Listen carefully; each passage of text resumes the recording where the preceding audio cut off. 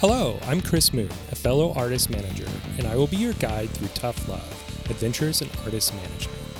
For today's episode, I have the pleasure of collaborating with the Music Managers Forum out of the UK in celebration of your 30th anniversary as an organization, creating community and acting as advocates for managers on a large number of important policies.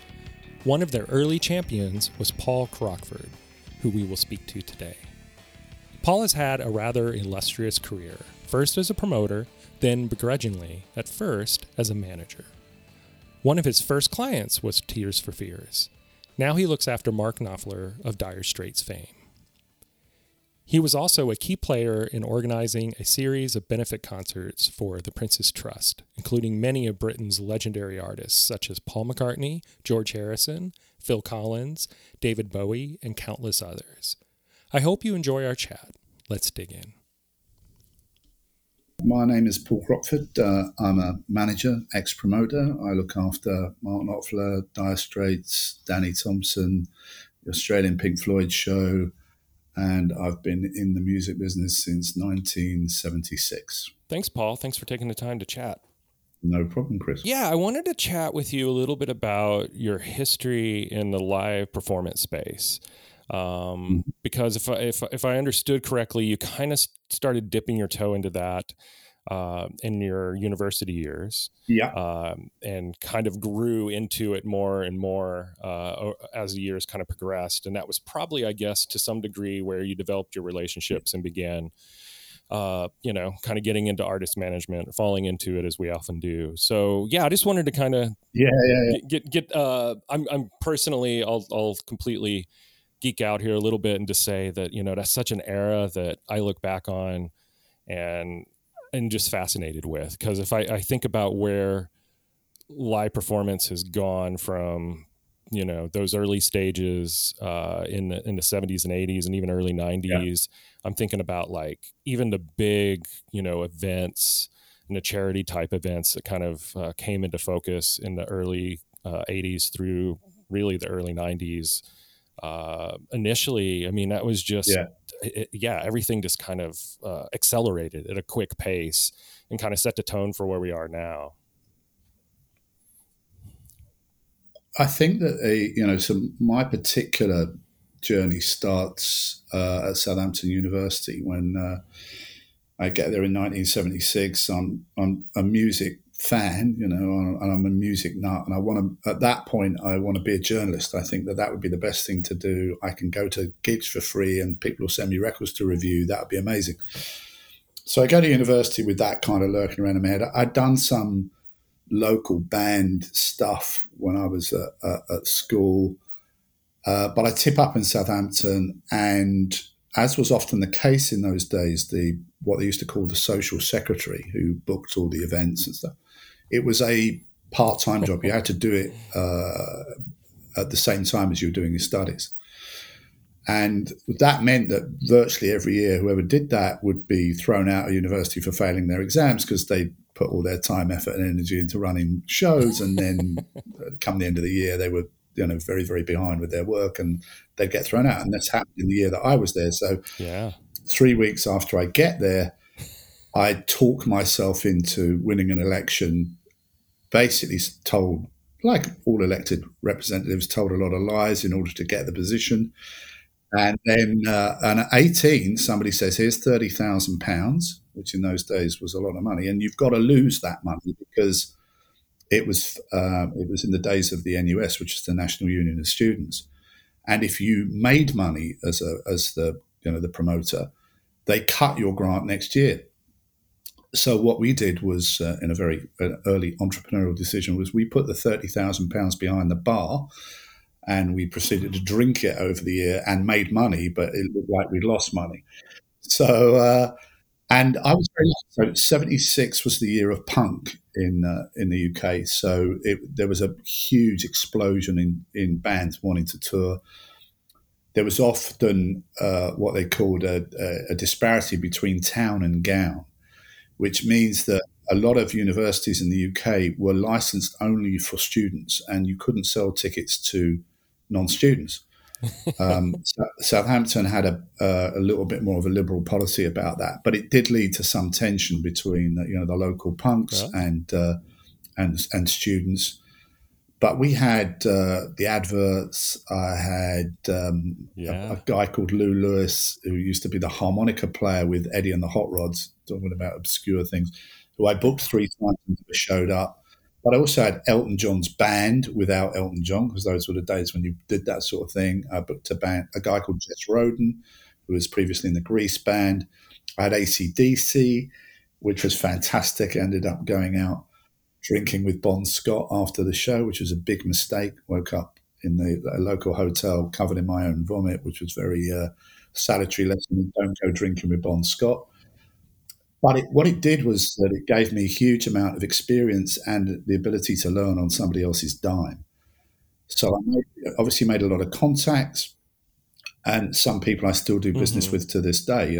People like Barry Dickens, who is, funny enough, is the agent for Neil Young and ZZ Top and Bob Dylan and Paul Simon, who I used to book shows off when I was a college booker. And I think what that did, and a lot of my peers in promoting or management came up through that route, because like now there's no defined access point for people. There's no, if you do A, B, C, and D, then E, F, and G will logically follow in the music. There's a lot more access now, obviously, to courses where you can pick up the basics of contract law or inclusion and diversity, or this is how you deal with social media, blah, blah, which never existed in my. Well, those things weren't even in the discourse, but the concept of going to university and doing a course about being a manager or promoter or just in the music business generally just never existed. That's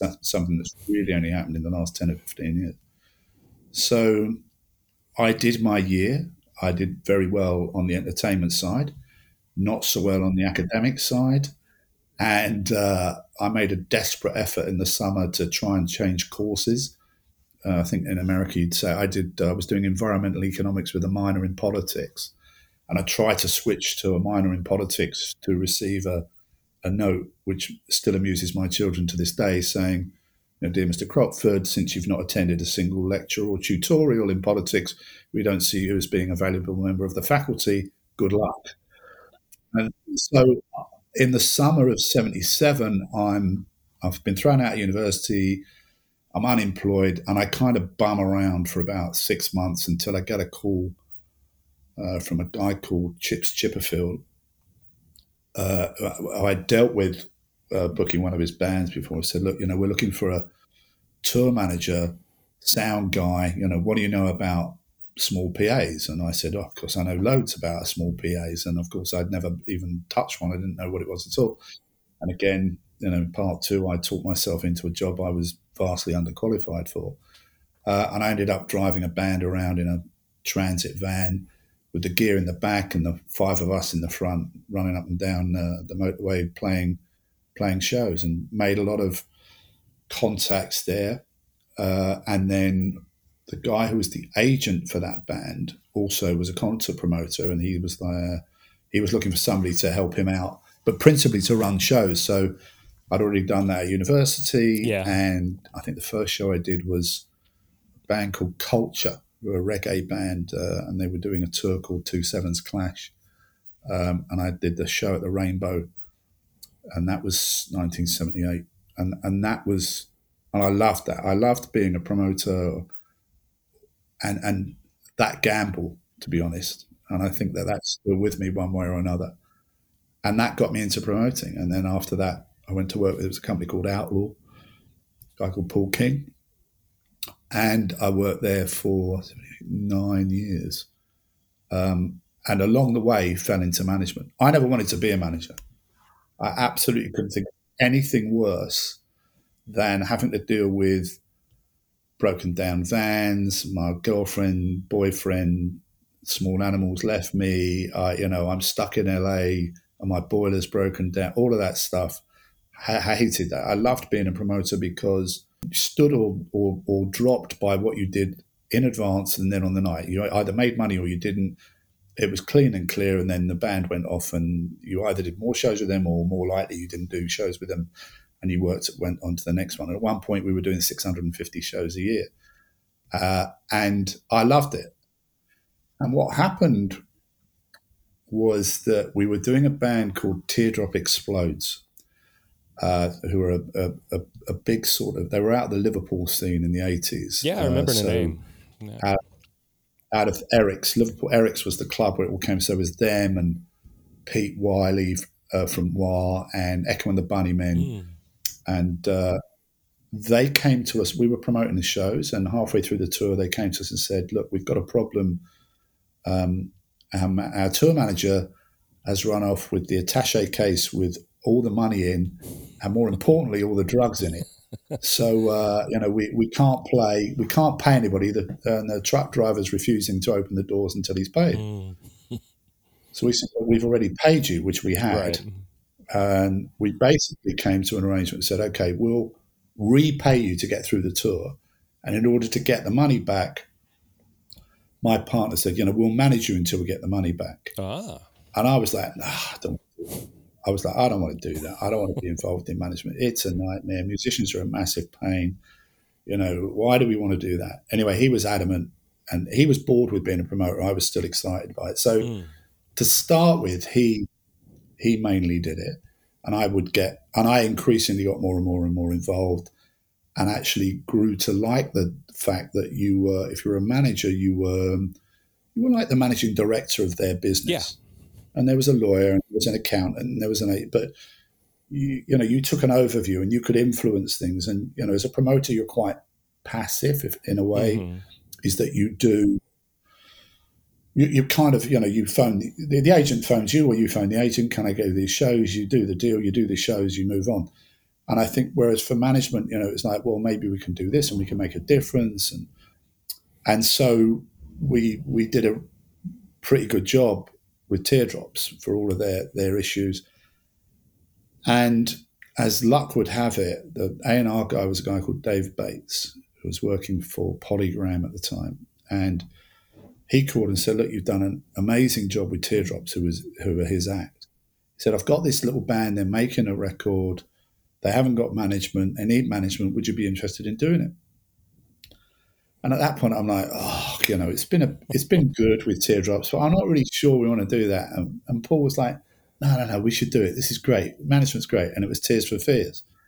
Yeah. And so if it had been down to me, we probably wouldn't have done it, but we did do it. And obviously it exploded on the first record. And it was one of those stories where, and that's happened to me 2 or 3 times, I happened to be in the right place at the right time. I've been very lucky. Yeah, because I think that is the thing. There's a lot of managers who are very, very good at what they do, and they just never get that moment. And right. I'm always very mindful of the fact that those things you're not in control of, and you shouldn't necessarily think that that your shit smells of roses, because often it doesn't. And I think that partly there is a tendency sometimes with managers, and you think, I wasn't really lucky. I actually made that thing happen. It was all down to me. And if it wasn't for me, it would be. But there's a huge amount of luck in management, and that's not to decry. Obviously, the hard work helps, but sometimes you just don't have the act at the right time in the right place, and it doesn't matter how hard you work. It just doesn't ever get off the ground. So we were lucky with Tears for Fears. That led into global success, and then we picked up Level 42, for whom I'd been the promoter for ages, and then we ended up managing them for 15 years. And that was it. All of a sudden, I was a manager,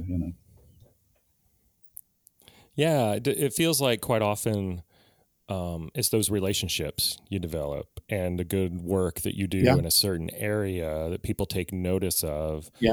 I mean, especially on the inside of it, it's easy to kind of qualify it as luck, but I would say in hearing your story, I think it was a certain amount of tenacity in your partner Paul just wanting to kind of take a swing at this and seeing some benefit to it. And there was certainly a few steps and a few challenges and opportunities that opened the door to bigger opportunities based on the good work that you guys did.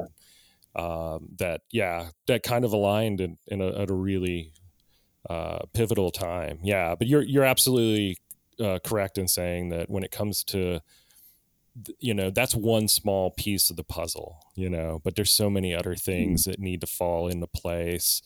I was thinking back on the other day, August 1st was I think the 31st anniversary of MTV launching. And, I think back to that early era, and, a lot of my exposure to those artists in addition to radio was certainly through MTV. And it's just like the combination of all of that, kind of changed the trajectory for so many artists during that time frame. I mean, it's almost hard to imagine an artist like Peter Gabriel having mainstream success, even with a song as undeniable as Sledgehammer without that video.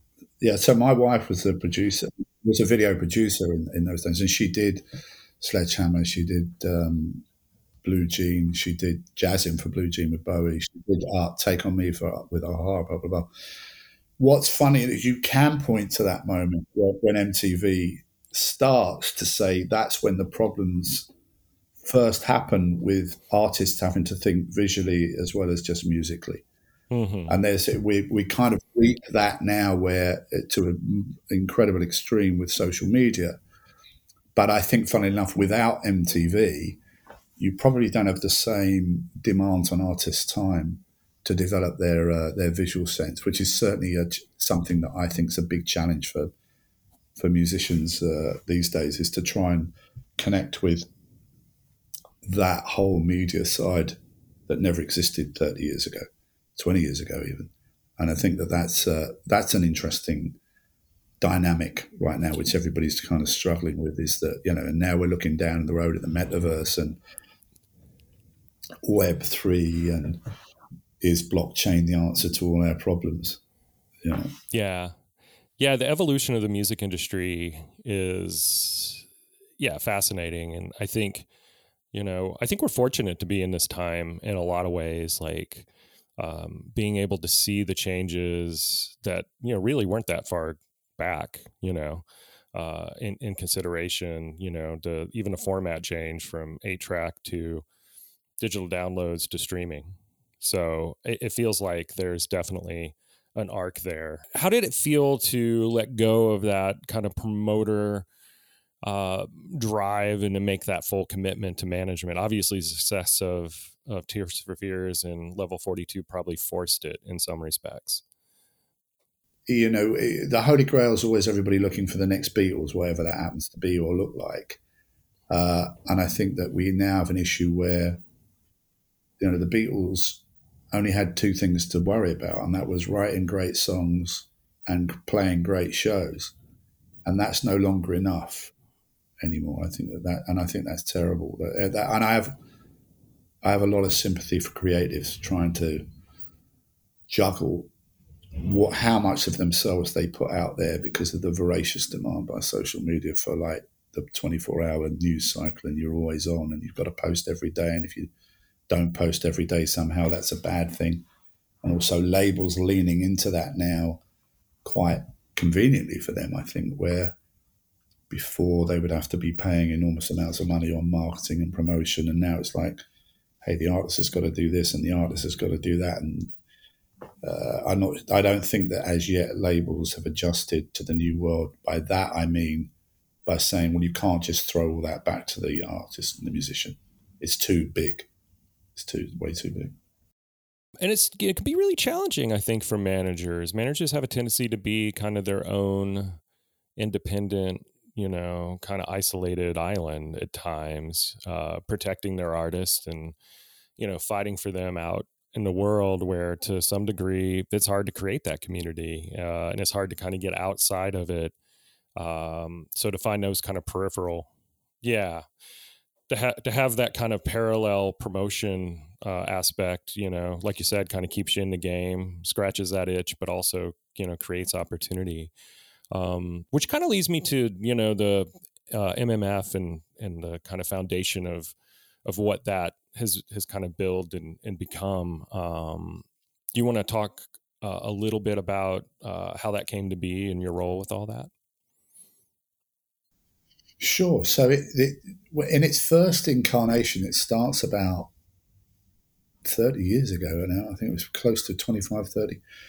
And it comes together through a group of senior managers. And I wasn't as involved with it then as I am now.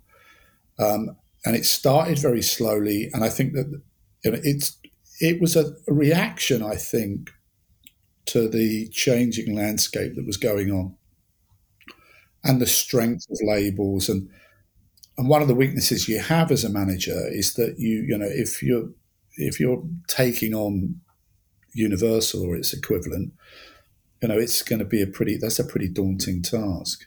And I think there was before in the artist management community, well, the music business in London was all based around a square 2 miles in the centre of the town.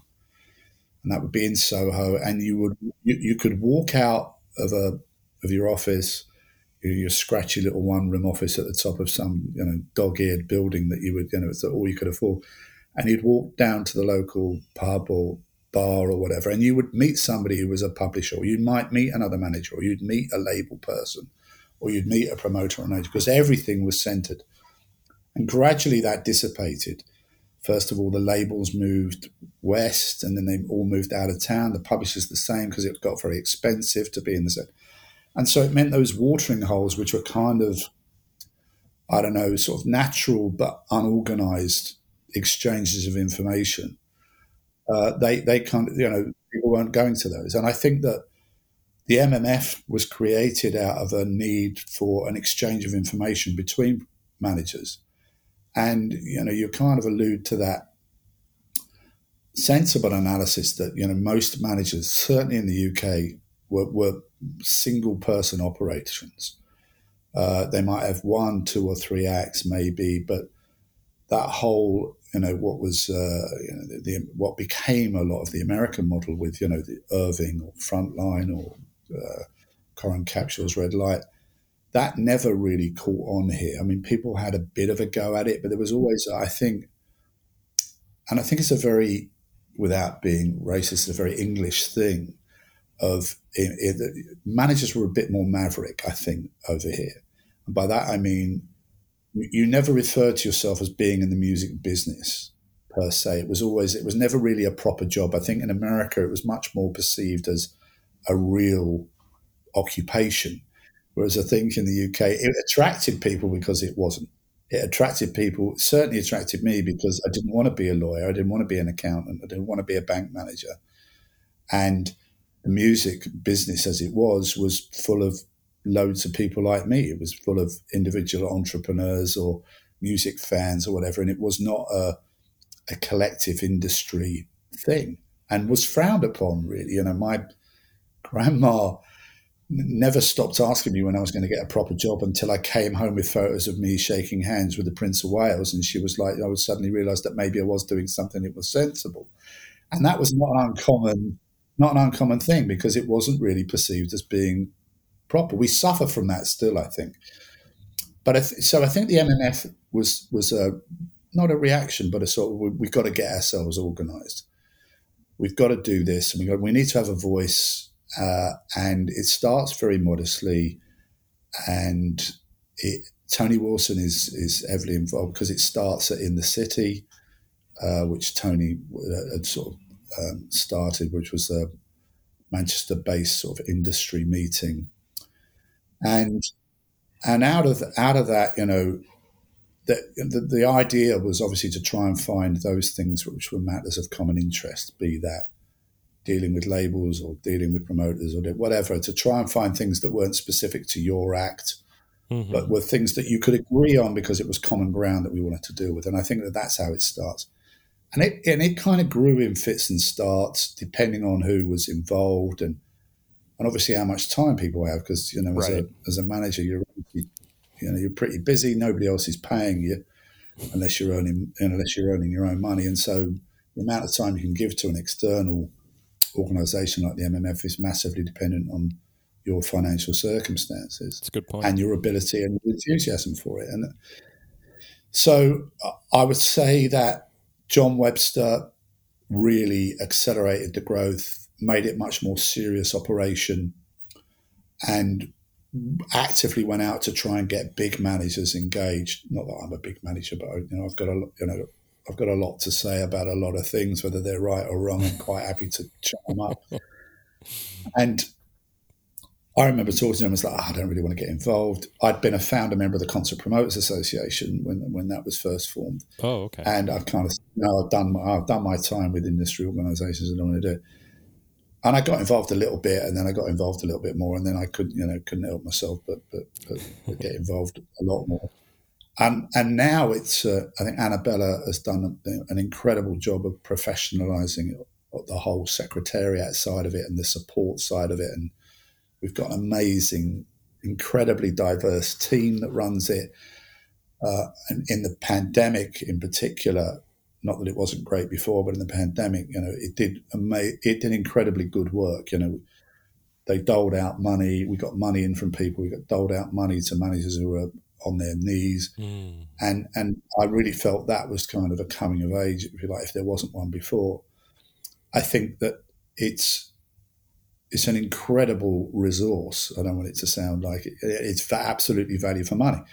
I learn stuff every day. You interact with people who are doing different things in different ways. Everybody's quite free about most of the information they're sharing. And because, again, we're back to the same thing. There are a lot of things where we all have a common purpose, be that I can't get the information out of X. Has anybody audited blah? Would anybody recommend somebody who does this? Who are the good lawyers? And there's a massive educational side to it, which really helps people. I think that informed and well-educated managers are good for the business in all sorts of senses, and they're certainly good for the artists they represent. So I think it's an absolutely positive force for change. I love it, and I learn something every time I have a meeting or I sit on a panel or I listen to a panel. I always come out thinking, "Oh, I didn't know that." So, and I think that the pace of change is so quick now in the music industry, that dealing is bad. It starts off being bad enough dealing with record labels, but now you're dealing with big tech, who have a much different relationship with music than even the labels and the publishers, obviously. Then that's a big challenge. Licensing and getting paid properly by, be that YouTube, Amazon, Apple, or Spotify, or Deezer, or Tidal, whoever it happens to be, where people, I think, generally external players undervalue.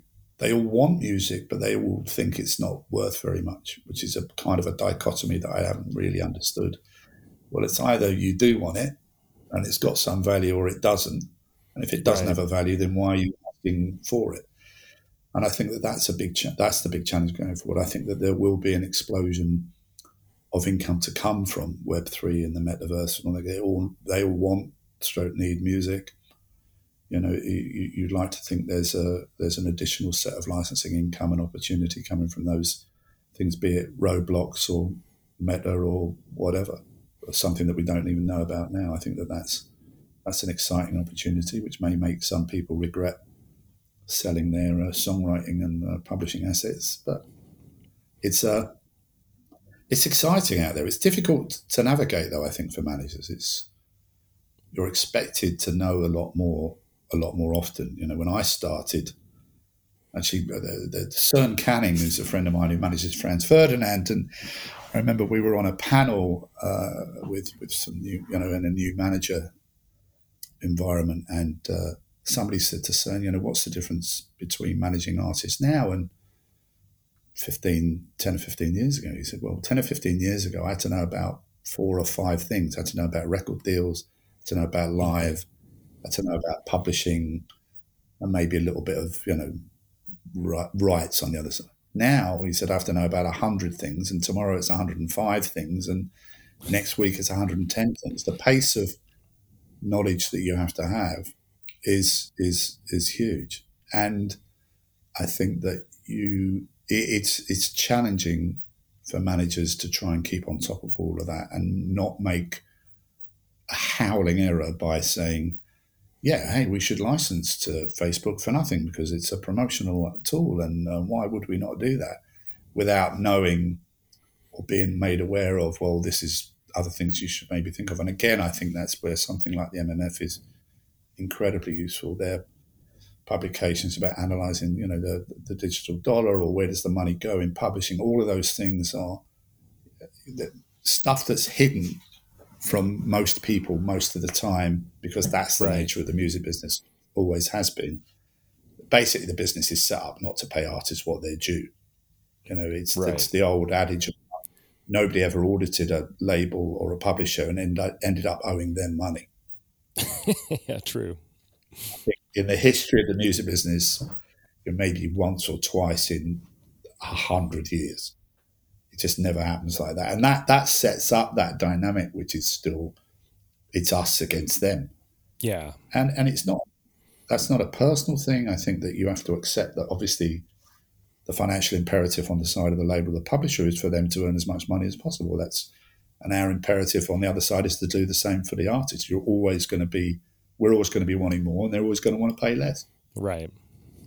It's true of the tech companies too, as you mentioned, and Yeah. it's just part of the evolution that, some things don't change, but the need for education, the need for community, a Yeah. wider breadth of educated and knowledgeable people to tap into in these new areas Yeah. is crucial.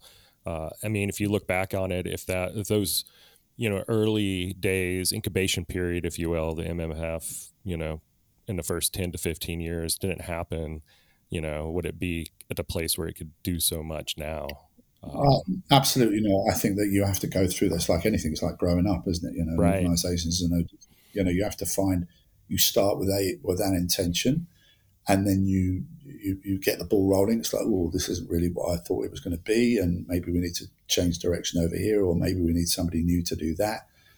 And I think that if you look at the way that the MMF is connected now on a political level, the way we're part of the Live Group in the UK, and how we're engaged with other managers' organisations, across the globe, that it is sometimes like trying to herd cats with managers. I know it's a cliche, but it is true, because we're all very busy over here, and that's part of the problem all the time. Is that, and this is where you get picked off as an artist manager. Often, you're up against a barrage of lawyers arraigned on the other side from people with infinitely deeper pockets and the ability to wait you out.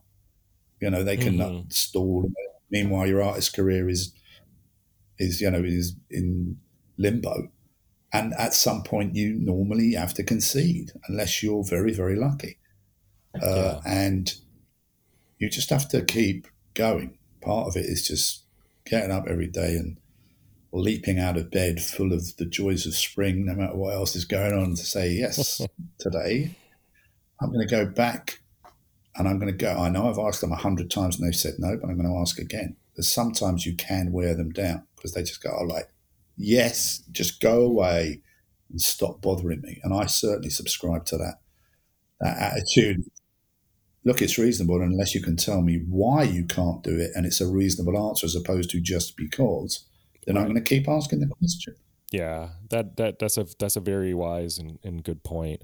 Another thing I'm just thinking about, I mean, as far as like the beginnings of that organization, and the importance of it, obviously was at a time where, sharing those resources was key, and there's probably a bit of foresight towards, where the industry was going and that need. But, during the pandemic over here, one thing I was really excited to see was all the various venues and promoters coming together with NIVA, and just like the need around that during the pandemic. I mean, in some respects, I was just fascinated that, it's like, yeah, you have your head down. We're all entrepreneurial, spirited people at the heart of it in almost any area of this industry outside of, the tech side or maybe the label side too, to some degree.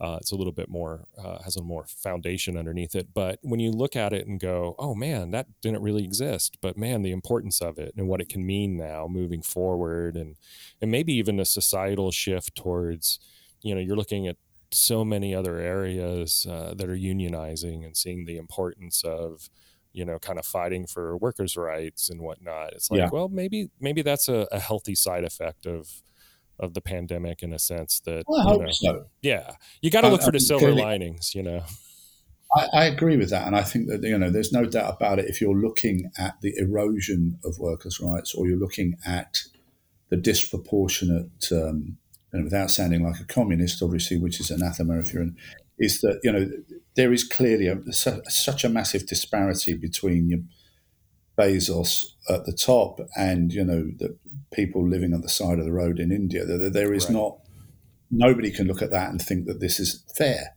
How you deal with that, of course, is always the challenge. Mm-hmm. But, clearly, and we're seeing it now, obviously, with the impacts on the environment. Doesn't matter, it's going to affect us all. There's only so many times you can fly around the world in your private jet and not be minded of the fact that actually my villa in Spain is on fire. Right. So it doesn't matter, it is what it is. These things, or my house in California is on fire, or in Oregon is on fire. And I think that I don't know if, I mean, in our little corner of the music business, I think we can have a big row. You've got to take your hats off to Coldplay about their desperate and very, very, heartfelt move to try and make things, bearing in mind the logistical challenges you have of moving tons and tons of gear from one place to another, right, but trying to do it in as least environmentally damaging way as possible. And I don't think they get a lot of credit. It's very easy to throw brickbats at those sort of things. Well, Chris Martin can do that, can't he? He's, but at least he's doing something. Right. 99% of tours are not doing anything at all on that level. So it is I think that's a positive thing, and to be applauded, and to be encouraged, and to be amplified. Yeah. Because that's what it needs. And I think that there's definitely a role to play if people in those positions come out and say, we should all be doing this, and and if everybody makes a little bit of a difference, then the change is massive. Yeah, both on the artist level, but also on the fan level. It's an education opportunity for the fan to make some, minor changes, in their lives and how they deal with the world, and that could have, rippling effect too. Definitely.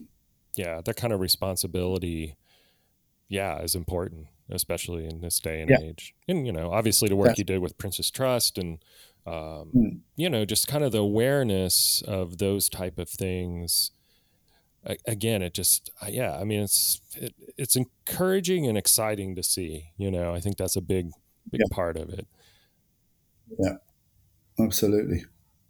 Oh, we didn't talk about your work with Mark though. And I would love to do that for a hot minute if you still have a bit more time. My connection starts in 1978 when I promoted.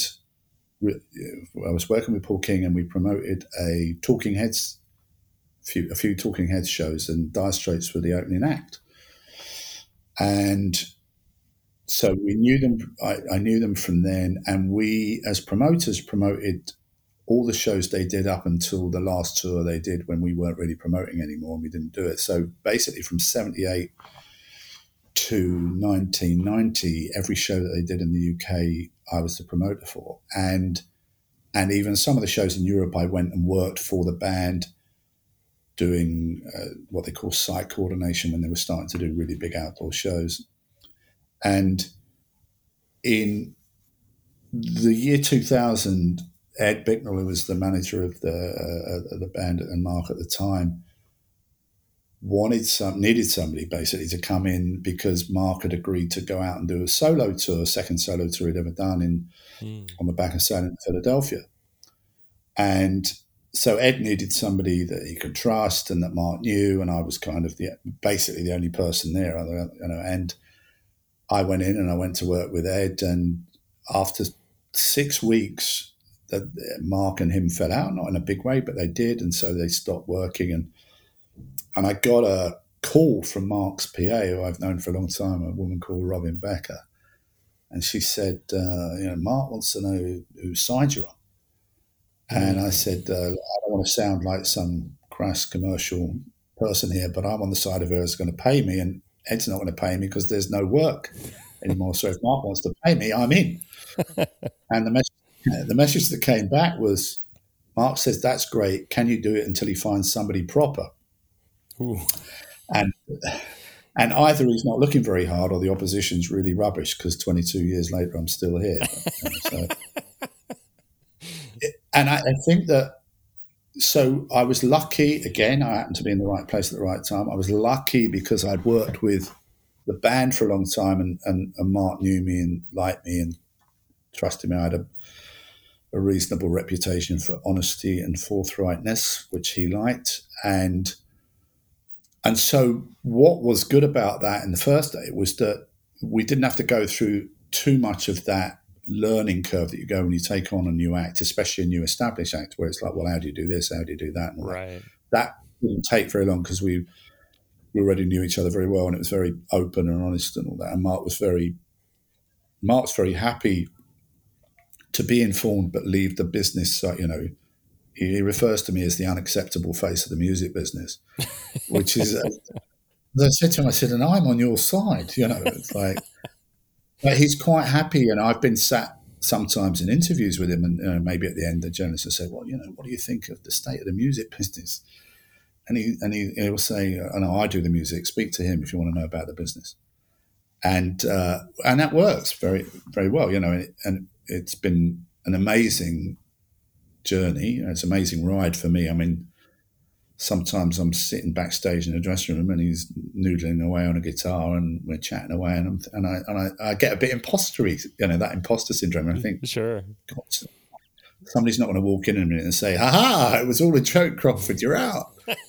Because I think that's kind of a natural thing with managers. You're always expect. It is that thing at some point. You always fall out with the artist. I mean, touch wood, it hasn't happened to me very often, but because your job is to be objective as a manager, and the artist, by his very nature or their nature, subjective. They think about themselves 24 hours a day, 7 days a week, and your job is to look at the wider picture. Your job is to say, I know you really want to do that, but maybe you shouldn't. And that's, I don't tell Mark what to do.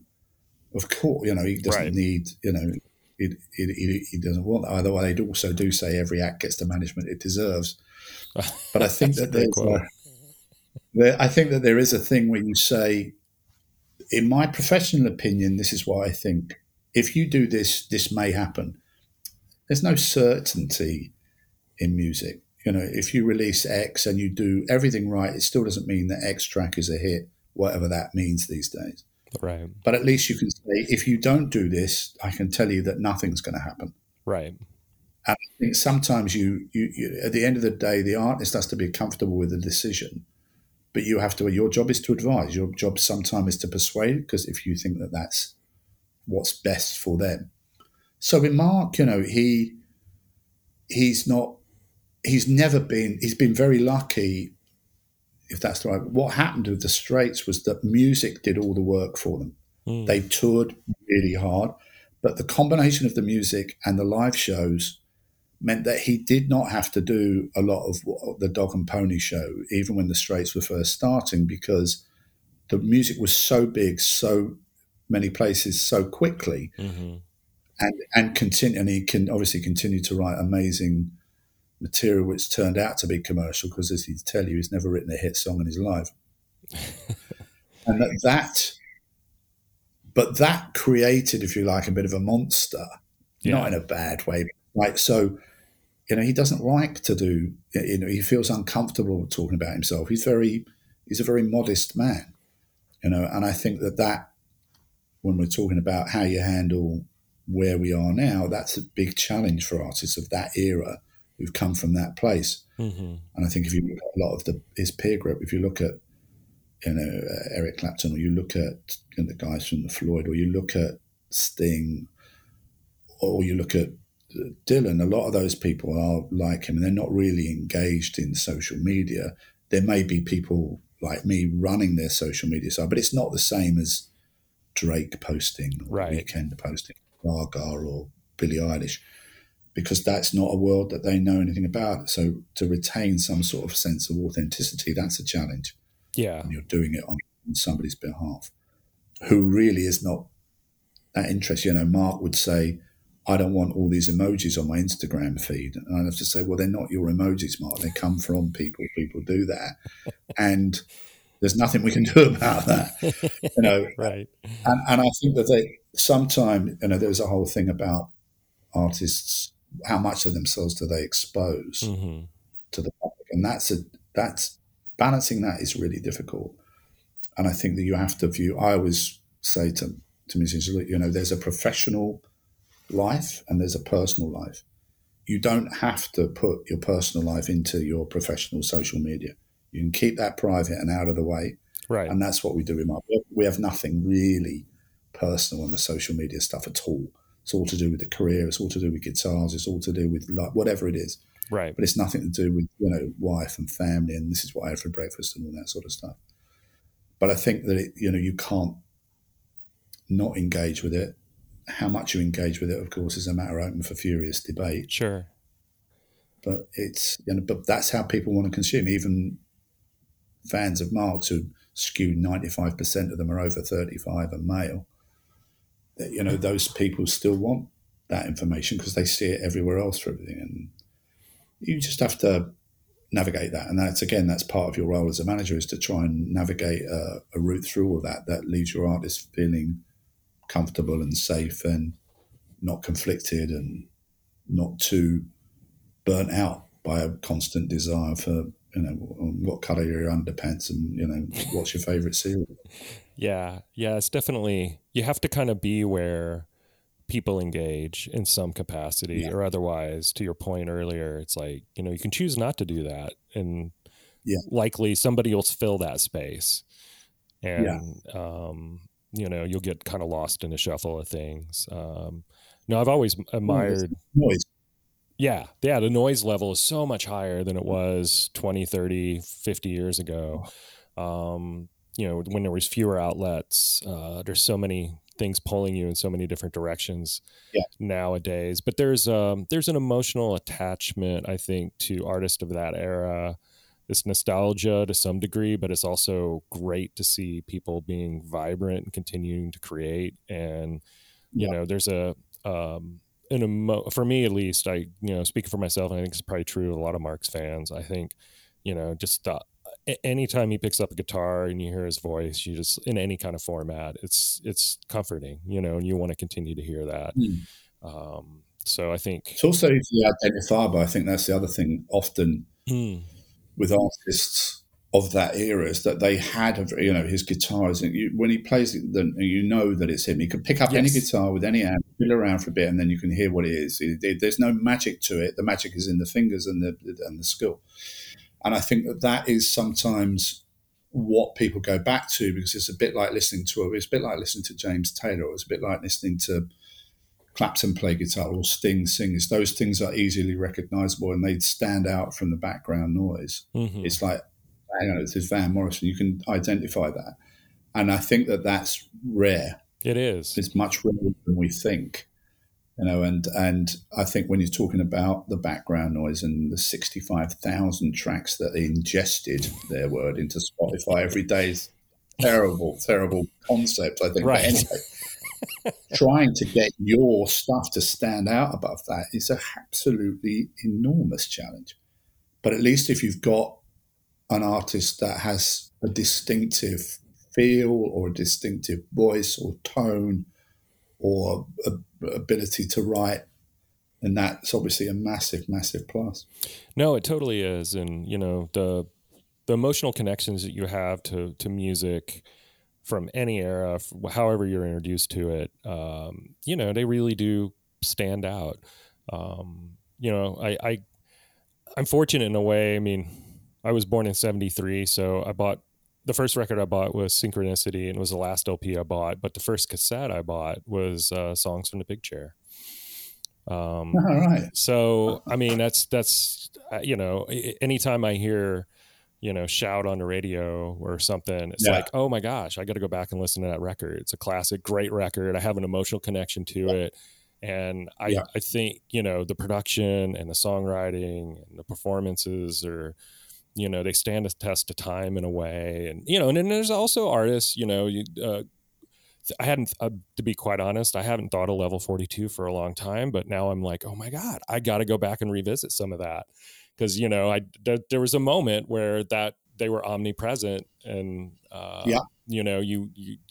to tap back into that memory is really nice. And, to me, it just That is feels, the amazing. That is the amazing thing for me about music. You yeah. can hear. I mean, I'm a massive Who fan, huge Who fan.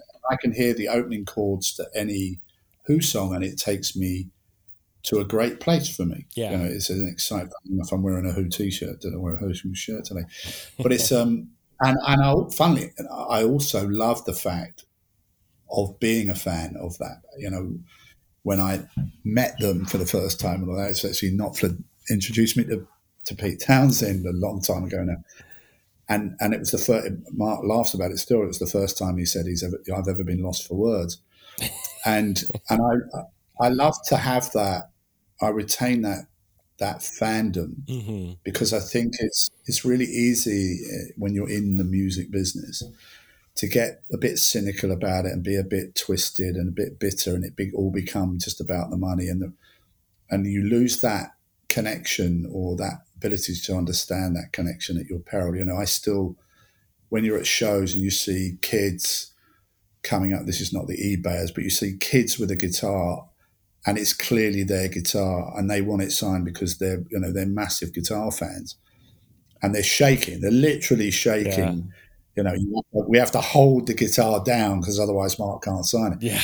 That's incredible. I think what's a shame, for example, in that world now is that you can't come out of a stage door without bumping into people normally organised who've all got the old vinyl copies and a guitar scratch plate or a baseball. It's like, what the fuck are we signing baseballs for?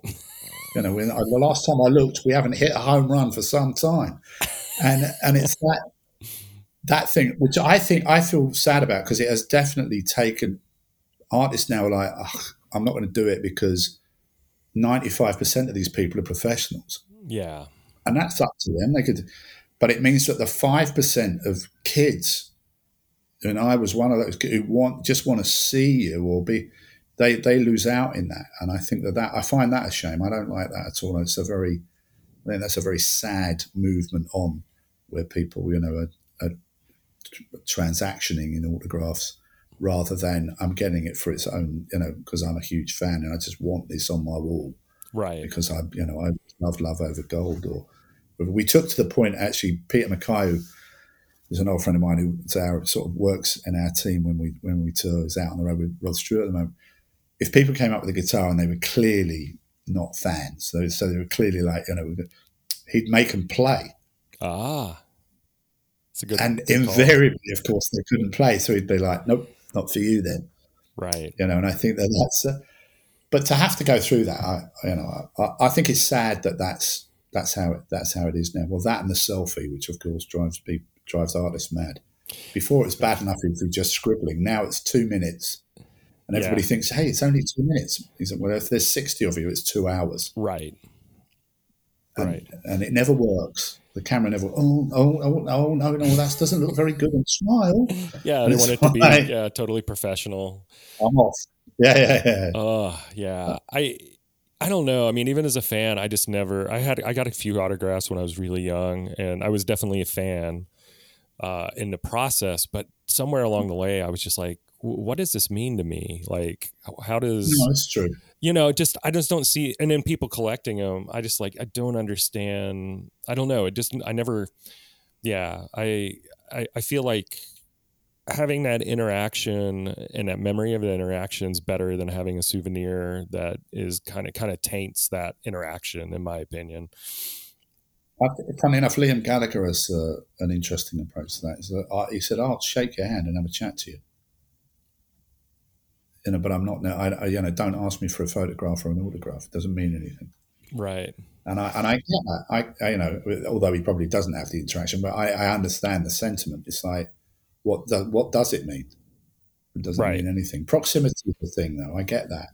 You want to be close. You want to be just like, hey, they looked at me. Yeah. Did they actually realize that I exist? There's a bit of that. I get that. And maybe an autograph does that for you, or maybe a selfie does that for you. I understand, if you like, the rationale behind it. But yeah, I don't know. Maybe I should have got a few more autographs and taken a few more photos. Yeah. It's just part of the evolution of everything. It's sometimes hard to, we all relate to it in our own different ways. So I completely agree, and it is that thing as things move forward, and what is currently acceptable or desirable or required these days is obviously not something that ticked any of those boxes 30 years ago. Right. That doesn't mean it's better or worse. It's just different. Yeah, exactly. Different is definitely the perspective to have on it, for sure. Yeah. Cool. Well, thank you, Paul. Thanks, Chris. I want to thank Paul for taking the time to chat today. And I also want to thank Paul Bonham at the Music Managers Forum for setting this up. And to you for listening. You can find us at all the usual places at Tough Love Pod, TOUGHLOVEPOD.